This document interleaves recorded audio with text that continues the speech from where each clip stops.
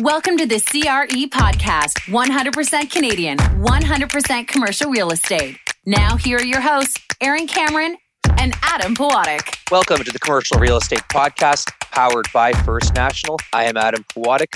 My co-host, as always, is Aaron Cameron. Our guest today was introduced to us by the Real Estate Forums as part of our forum series. He's a repeat guest, which I guess makes him a friend of the podcast. That's the official status of people that come on twice. Nice. It is yeah, you can put that on your LinkedIn profile. Well, and I got one better. Yeah, no, and Adam and I are the only ones that care about any of these stats that are absolutely useless and pointless. But you definitely hold the record for repeat guests coming back most recently after their previous episode. So I had more BS in my podcast than the average speaker. Is that what it is? The plaque is in the mail. You'll get that put on your wall. For anybody that hasn't memorized Peter's voice from his last appearance, this is Peter Cuthbert, President and Head of Global Real Estate at Fiera. Welcome back, Peter. Thank you. Nice to be here. So we encourage people to go back and listen to his episode. We will include that in the show notes. It was great. And it was, Aaron alluded to, it was very recent. We recorded that at the large real estate forum at the that goes on in Toronto back in December. And we did a pretty good hour there on Peter's background and who Fiera is. But we are going to do a quick summary now for anybody who's not going to go back and listen to it. Just kind of set the stage for the conversation. So Peter, if we can kind of jump into the 5-minute version of what Fiera is and what you do. Sure. So Fiera Real Estate is a 100% owned subsidiary of Fiera Capital. We're real estate investment managers. We run a series of open-ended, closed-ended, and segregated mandates, all focused on commercial real estate, all sectors, so office, retail, industrial, multifamily, and pretty well all geographies in Canada. There's not many major cities that we're not invested in and managing assets on behalf of our investor clients. We're about $4.5 billion under management in Canada, and we also have an operation now in the UK that's running another $1.5 billion in Canadian dollars. Similar sort of focus, but smaller, and we're building that out to create what will ultimately be a global platform, we hope. Peter, could you go in through the different funds? You have, I'll be wrong, but 5 or 6 of them now? Yeah, we have. So I'll start with the seg accounts. We have 3 separately managed accounts. 2 are for pension plans. The third one's for a workers' comp board. So those are customized accounts for those, or customized investment strategies for those plans. We have a series of closed-ended funds that are focused on value add and development. There's several $1 billion of construction contracts attached to those funds. We have a small cap industrial fund. It's open-ended, focused on obviously small cap industrial, and it's quite attractive and plays in I'll call it the smaller end of the market in terms of asset size and lot size. And then we have a large open-ended fund that's approaching $3 billion under management, and it is all sectors, all geographies, and follows a prescribed investment policy that keeps it balanced. Not to give it away or to spoil anybody that's going to listen to this episode and then go back, but Peter's got a long history of working in, deeply in the commercial real estate world. And correct me if I'm wrong, I'm going off of memory, but you were attracted to sort of the capital raising, sort of fund management side of the business, which I think is how you ended up kind of where you are today. Maybe talk about what it's been like starting in COVID. And I guess we should do that. Today is, I don't know, some day in May, some day of some week in 2020. There you go. Oh, Cinco de Mayo, of course, I knew that. So you're now basically 2 months into quarantine. What's it been like for you talking to your funds, talking to the different investors, and just what messaging are you giving to them? Yeah, so it's unique. I mean, the circumstances that have triggered all of this are very unique and unprecedented. The impacts are not unknown. We've gone through these sorts of financial turns in the past, and they do impact very much in the same way. So what does our world look like? Well, the first step was to all the time that we believed that we had systems that would allow us to work mobily and from home if we had to, and we had a business continuity plan, etc. The first step was to actually find out whether that really did work or not. And fortunately for us, we were well set up. And for the most part, we did very well in terms of moving from that environment, from a work from office environment into work from home environment. Effectively, we just moved all of our regular routine meetings and interactions into a 2-dimensional video screen. Had a few glitches with technology as loads and loads of people loaded onto the system that I'm not sure the system was quite ready for the load. But generally, it was business as usual. And I think the changes is in the early days, we had a daily COVID management meeting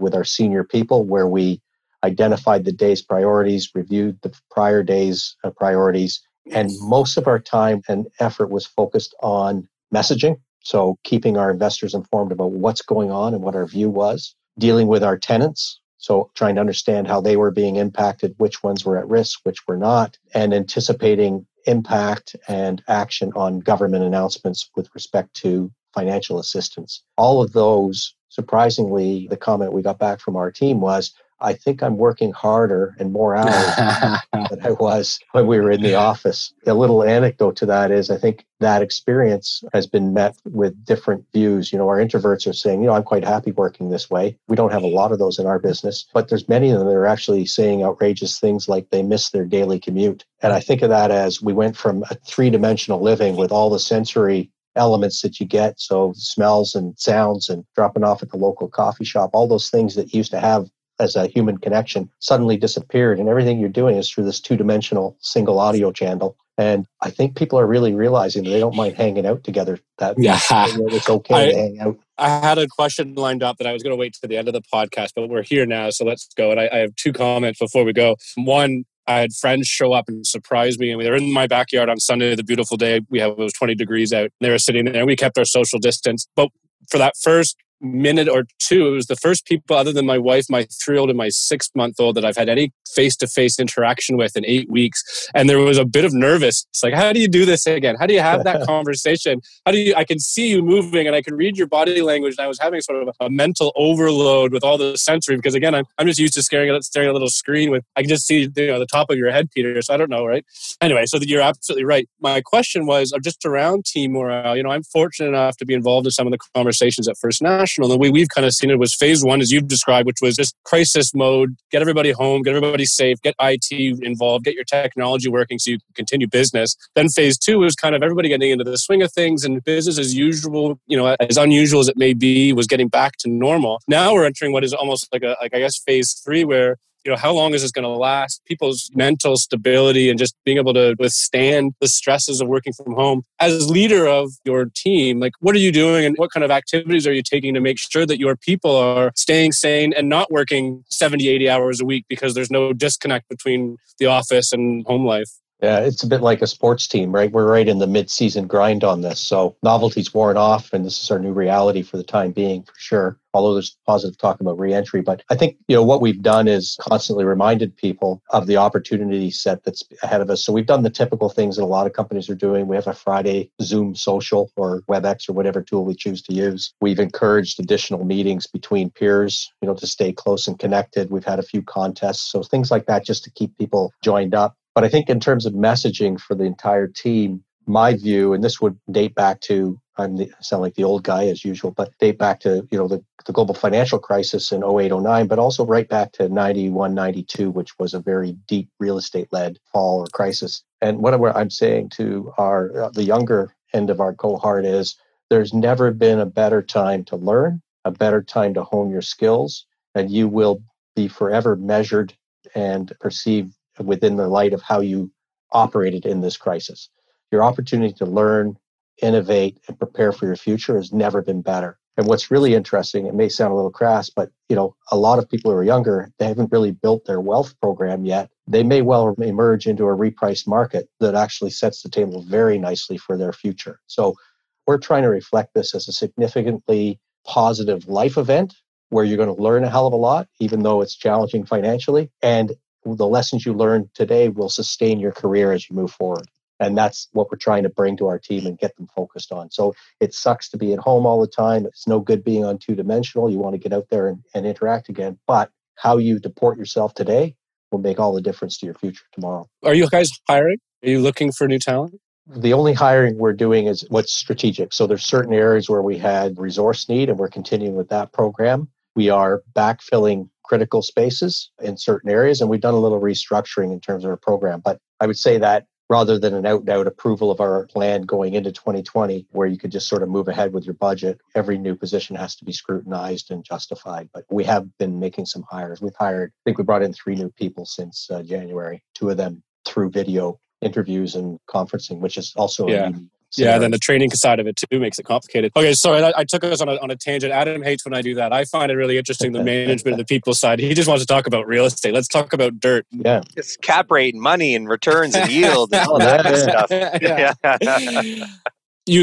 a good segue. You talked about a repriced market. I mean, maybe just give us your 30,000 foot view of what's transpiring and maybe hypothesize a little bit about what you think we're going to enter or come out into whenever this is over. Yeah. So generally heading into this, and it happened so quickly. So we almost rolled along with no concern and no impending doom until mid-March. I was in London, expected to live there until the end of May, and I had to bug out on St. Patrick's Day and get back here. So this all transpired very quickly right at the end of the quarter. So that was the very first challenge that most people in real estate face, particularly people who are operating funds that are traded like open-ended funds. On what basis do you set value? And there was no evidence in the market to indicate what the impacts might be. Appraisal firms, appraisal associations around the world started to put material adverse change notes on their values, which then translated to some qualifiers on NAVs for funds that are traded, so all the open-ended funds. So there's a whole program that really was engaged. And I think one of the most encouraging things I've seen is the collaboration at the industry level. But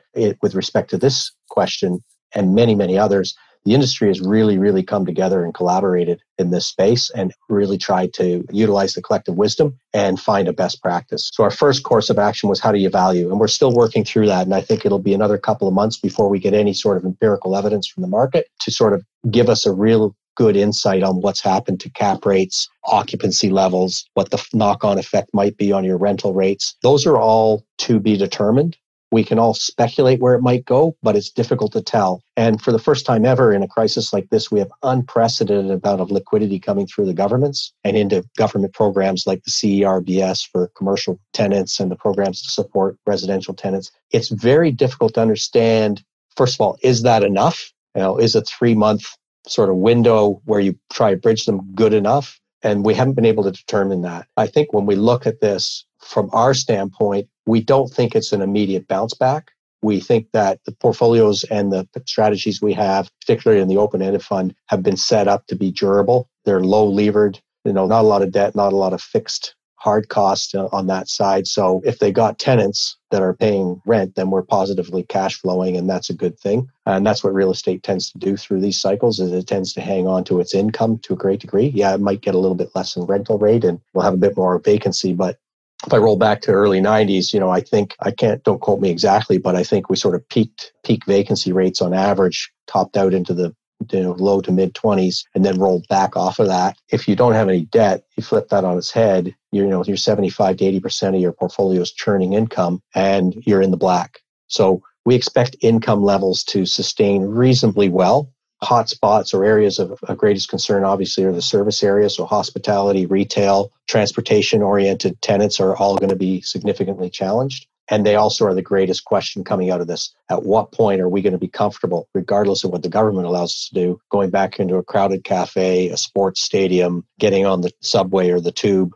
Those are all questions that society collectively are going to try and figure out together. And it really is difficult to predict human behavior in that regard. So I think short run, there's a lot of disruption. I think there will be some repricing. I think income will be off and vacancy will be up. So the greatest question to be answered is, what's the duration of the current crisis? And I think the longer we're in economic lockdown, the longer the recovery period would be. If I were to speculate, it's kind of, if we're in lockdown for effectively 2 to 3 months, I think the recovery is probably 3-4 times the length of the shutdown. It'll take us another year to sort of come out of that, right? For 1 quarter in shutdown, it might take 2, 3, 4 quarters to come out, because and until you have a vaccine, until you have that, which is the ultimate game changer, people are going to be very nervous about how they interact and how they work. Peter, sorry to interrupt. One of the things, and I, of course, agree with everything you said. And one of the things that is an unknown, and I'm curious if you're seeing anything that might indicate, but, capital flows and just the liquidity in the marketplace, whether that's on the investment side or the debt side or whatever part of real estate you play in. People say follow the capital flows. Are you seeing anything? Do you feel like, you talk to some really big investors that they might be scaring away from real estate in any sense just because of the uncertainty of what might be transpiring with retail and human behavior, obviously having such a large impact on real estate use? That may just be maybe something that people are less likely to get involved in the near term or midterm? Yeah, so I would say direct reaction from our investor base has been measured and thoughtful. So it's too early to tell exactly what's going on, but generally the larger players with capital and longer view are treating this as an unexpected black swan in the economic cycle, but we will recover. So it's a matter of bridging through the current crisis and setting yourself up to come out the other side. With that in mind, we've had a whole range of activities. So on the development side, most of those are closed-ended and the money's sort of locked in and committed. In those scenarios, we're reevaluating, re-underwriting every project and every partner. And we are looking at, what's with the new dynamic, what's the new set of assumptions and how do we work through and come out of this? So development is really, almost slowed to a trickle. There's some work going on in existing. I think most projects that were planned have been put on hold for the time being. What'll be interesting to see is what's the impact on the demand supply equation as you come out of this and how quickly does the market come back? Because you may have a supply side gap in that, and that might actually improve results for some of the projects that were underway that get to complete early after coming out. So there's so many factors. You can't just lay down one track and say that's going to be the deal. So that's the development side. It's to a trickle. Everybody's reevaluating. Value creation would be difficult in this environment. So that's where it is today on the development side. The income side, no. Our mindset is we house the economy. Almost all enterprise, the entire supply chain, almost all of it ends up running under some kind of shelter. Some of it's moving shelter, but most of it's fixed. So the challenge for all of us coming out of this is not really a diminished demand for shelter. I think it's a capacity for the economy to pay for the shelter. So maybe rents are off a little bit. But I think more importantly is a complete rethink about the built form. So is the major retail shopping center with high order goods in its current configuration and size, is that the correct way to go forward? Or do we have to completely rethink and repurpose those? We have several, fortunately, we're exposed primarily to grocery and drug. Those centers, they're all in urban settings, close to really good infrastructure. We bought them as land banks in any event, expecting them to be redeveloped at some point and intensified. So we got those. So we look down the road and say, well, what does it mean for us today? There's so many factors to consider. It's hard to tell exactly, except that you're going to need roofs to house that economy. So we have to figure out what roofs. So I'll give you a good example.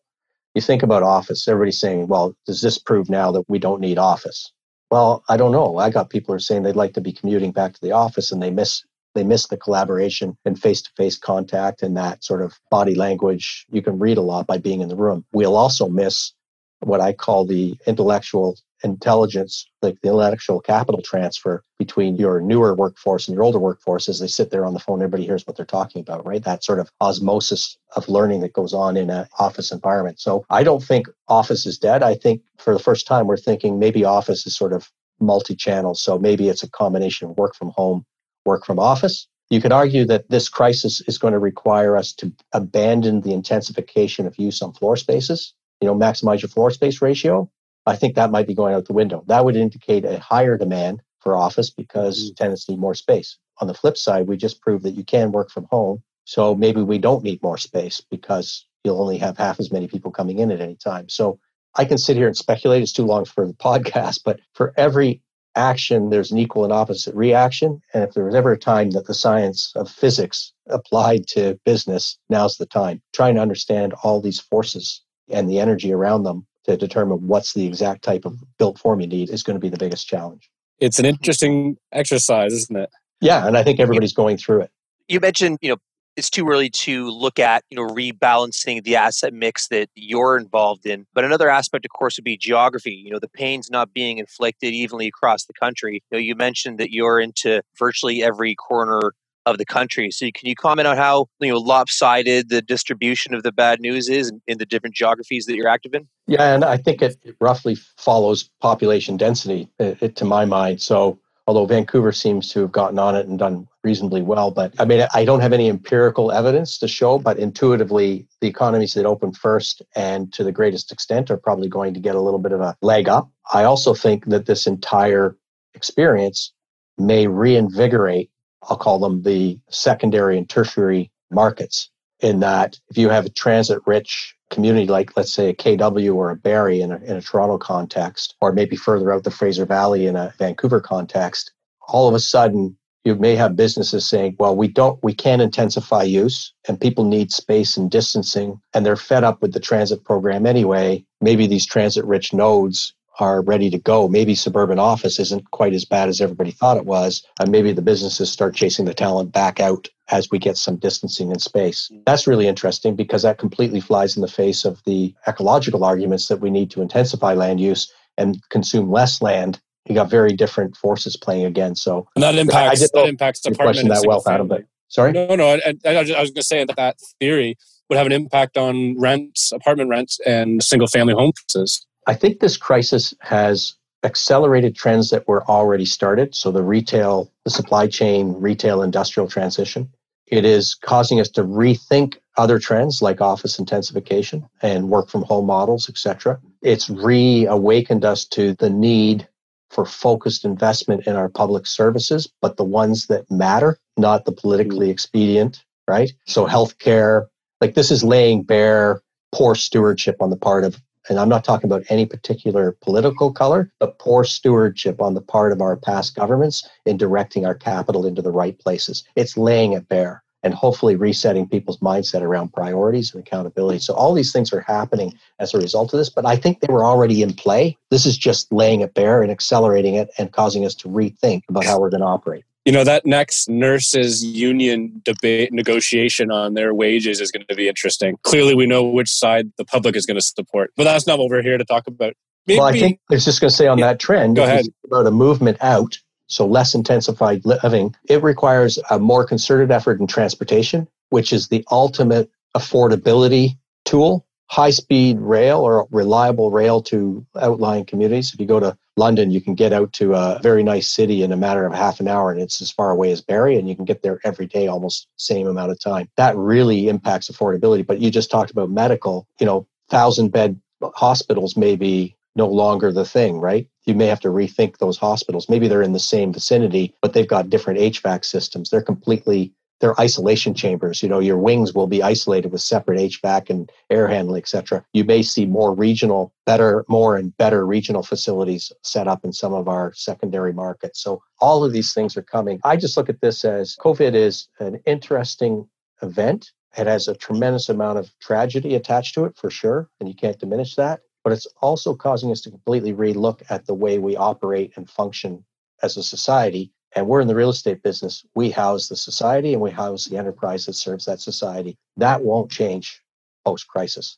The demand for shelter will continue. Real estate should remain a very viable asset class because it's difficult to do much outside in Canada and sustain it through the winter months. So just broadly speaking, we'll manage through the current scenario. We'll address the impacts, which we've done before, and we will sort ourselves out and work out what does the built form need to look like on the other side of this crisis, and how do we move forward in a more intelligent way, knowing what we know now. It would lead to, if you're talking about longer term effects now, 5-10 years down the road. The built form question is interesting in that obviously if you are 3/4 of the way through a construction project right now, you can do very little with adjusting to what might be a new reality from COVID-19. But if you've got a piece of dirt that you're eyeballing, that could be built with that in mind. Do you foresee any of your projects, again, early days, trying to incorporate more of an eye that this would be a long-term consideration?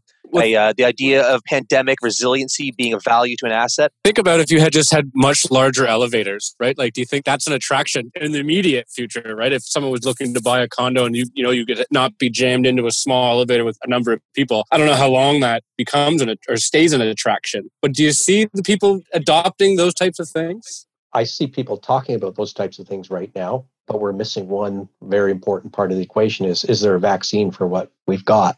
Because that may change sentiment. But I do think broadly, maybe you're going to have to build slightly bigger elevator. Your spec for elevator and condos might require a bigger footprint potentially. I think more importantly, it's air handling, air management systems where I could see condominium and residential building. You're almost, whatever you're doing technologically, I don't have the technical ability to explain it, but let's just put it this way. You want to ensure that whatever air comes in and out of an individual living space is completely filtered and free of any issues. So what kind of systems and filters and air handling are we doing? You may rethink your lobbies a little differently. You may rethink your entry protocols. Maybe you need multiple entries, an entry and an exit. So I think anybody in this business is already starting to think about what it means for new builds, what it means in terms of retrofitting what you do have. We're in the process of planning our move from our current location to a consolidated location at Royal Bank Building.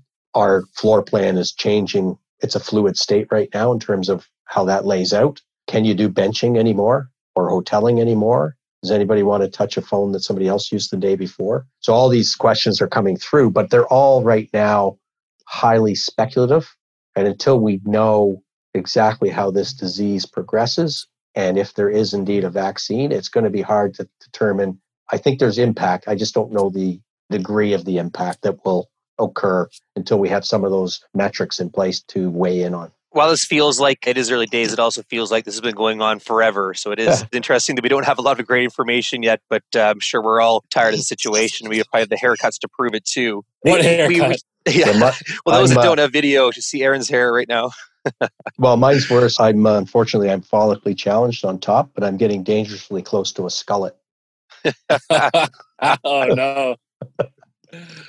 Adam, what was the name of the lawyer that we had on a couple weeks ago? I can't find her. Oh, Jane from Bennett Jones. Oh, yeah. Jane Helmstadter. That's what I was looking for. She had talked about, that was early on, like that was late March, maybe early April. She was talking about the use of force majeure in contracts and the implications it has on purchase and sale agreements and offers to lease and things like that. And one of the comments that she made that I found was really interesting is that after SARS, every contract you saw had a pandemic, specific force majeure component to it. And then slowly but surely, people just forgot about it. And now you never see it, right? And we're right now we're talking about how we got to have bigger elevators and different ingress or egress considerations or whatever it is. But I feel like slowly but surely we're going to get back to normal. It's just what's the time frame? Is it 2 years? Is it 6 years? Is it 15 years? Right? I think to be trite, it's when people in general, society in general, on balance, feel safe. That's what I think it is. Yeah. Once we start to feel safe and comfortable and secure, then we'll take more liberties, relax a little more around the social distancing, and just, things will evolve back. But I do think it's a period. I think the economic disruption that we're going to go through isn't a quick snapback. It's not the end of the world either, but it's going to be a progressive sort of evolution out of a downturn like every other. This one may be a little bit longer if the unemployment figures or the employment figures are what we think they are. That may last a little longer. I do think there's certain industries that are going to struggle for a considerable period of time. I think the travel industry is really going to struggle.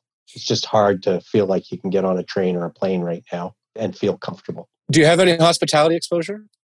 We have hospitality exposure in one portfolio. It's a debt portfolio, but we're with a very strong operator and at a very low loan to value. So we're feeling reasonably comfortable. But they are, they're trying to completely rework how they're operating and what their future looks like. And I'm sure that some of the bigger portfolio managers are looking at their buildings and saying, what's an adaptive reuse post-COVID crisis real estate? Well, and maybe that's a good point to transition, Peter, into the future of your business. We had kind of mentioned off air. I'm curious what kind of opportunities you guys are circling or have identified. How do you put that plan into action without the certainty of time, right? Like we just talked about 6 years. I mean, who knows how long this thing takes. So what is your team talking about? What is your team going through? What exercises do you put in place to be ready to go, to be ready to pounce, quote unquote, when the time is right? So some of our open fund is already in a position. It has an ability to do value add and development and repurposing. So we're already looking for opportunities where we can recapitalize a distressed situation. Anybody who is highly levered going into this probably has some issues to work out and will have to dispose of or rework assets. So I think everybody in our position or anybody who feels they have capital supply continuing, maybe some of it's in abeyance, but we just had a call last week asking when they could come into one of our funds. So with the open-ended funds, if you get your valuation right, you reprice properly, you immediately de-stress the system because most of our big investors are trying to manage a broad portfolio where they rebalance against each equity class. And so if you don't move to market as quickly as possible, then they potentially overreact on the other side. So that's a big part of it. But can you explain the logic a little bit more, Peter? Maybe for those that just don't understand, you've got one of your pension plan investors, they've got this real estate investment, but obviously a whole bunch of other investments, and they're trying to keep them all in equilibrium. So, maybe explain that a little bit more. So this group that said, when can we get back in, I believe felt they were a bit under allocated to real estate before this all happened. And they're now seeing this as an opportunity to come in at a repriced number and broaden their exposure. So dollar cost averaging in a way. And as long as we run our program properly and we're marking to market and reflect current market, it gives them the opportunity to come in. And it also gives investors who are with us who might want to rebalance a little bit the opportunity to redeem and rebalance and come out. But nobody really flattens. That was our experience in 08-09. We ran an open-ended pool fund there, fairly substantial, Blair McCready and I, and we were able to go through that. Nobody flattened, everybody got their money, and we came out at the other end in a good position. But we moved to a monthly valuation, independent valuation schedule, and that was the right thing to do at the time, so that helped us. But they're long investors, so they're looking at this and saying, well, this is a moment in time, but my obligations to pay pensions and deal with my downstream liabilities and promises still remain. I've got a blip in time, but hopefully if I manage my portfolio and structured it well, I have things like real estate and infrastructure in there that aren't highly correlated to, say, equities and some of the other products they might invest in. So they're constantly, in a formulaic way, balancing out their portfolios to mitigate against exactly what we're talking about, these shocks in the system, in the market, the cycles, so that they can deliver on their promise downstream. So those long thinkers, they're going, right, this is interesting. I might actually. Are the short thinkers looking at redemptions? In our world, I believe we haven't had anybody ask for any money yet. I say yet because you never know. But in their world, what they're probably doing is saying, do I need to rebalance against the rest of my investment book, my rest of my assets and allocations? So some of them may, if the quick fall in equities has come back a little bit, puts them offside on their real estate allocation, they might sell down some real estate to rebalance that portfolio and then ride the curves back up again. Others might actually just completely reconsider their allocations. Say, you know what? Now, we always wanted to be a bit more in real estate, but we didn't like the pricing. Now, we do like the pricing. It's just been repriced notionally, or they're preparing for a repricing. And now we want to get in because we can ride a new price curve and get our allocations. And real estate delivers income and generally always will, because as long as we have enterprise and commerce and some kind of market, goods, services, raw materials, everything's got to move through that shelter system. So it has a sustaining, it's why it works if it's not risk-free, obviously, but if it's managed well and you're not over levered or geared, as they say in the UK, and you're thoughtful about where you are and what you're next to, good long-term infrastructure, you should have what you need to sustain yourself through these types of scenarios. Sorry, before we go, Adam, don't go anywhere. Do they really say geared over levered? They call it gearing in the UK versus leverage. Of course they do. Which makes sense. You're gearing it, levering it. Yeah. If I had a British client, I'd know how to talk to them now. This is exactly. There's some nuances. The business is still exactly the same. We rent space to tenants and get a rental payment, but different vernacular.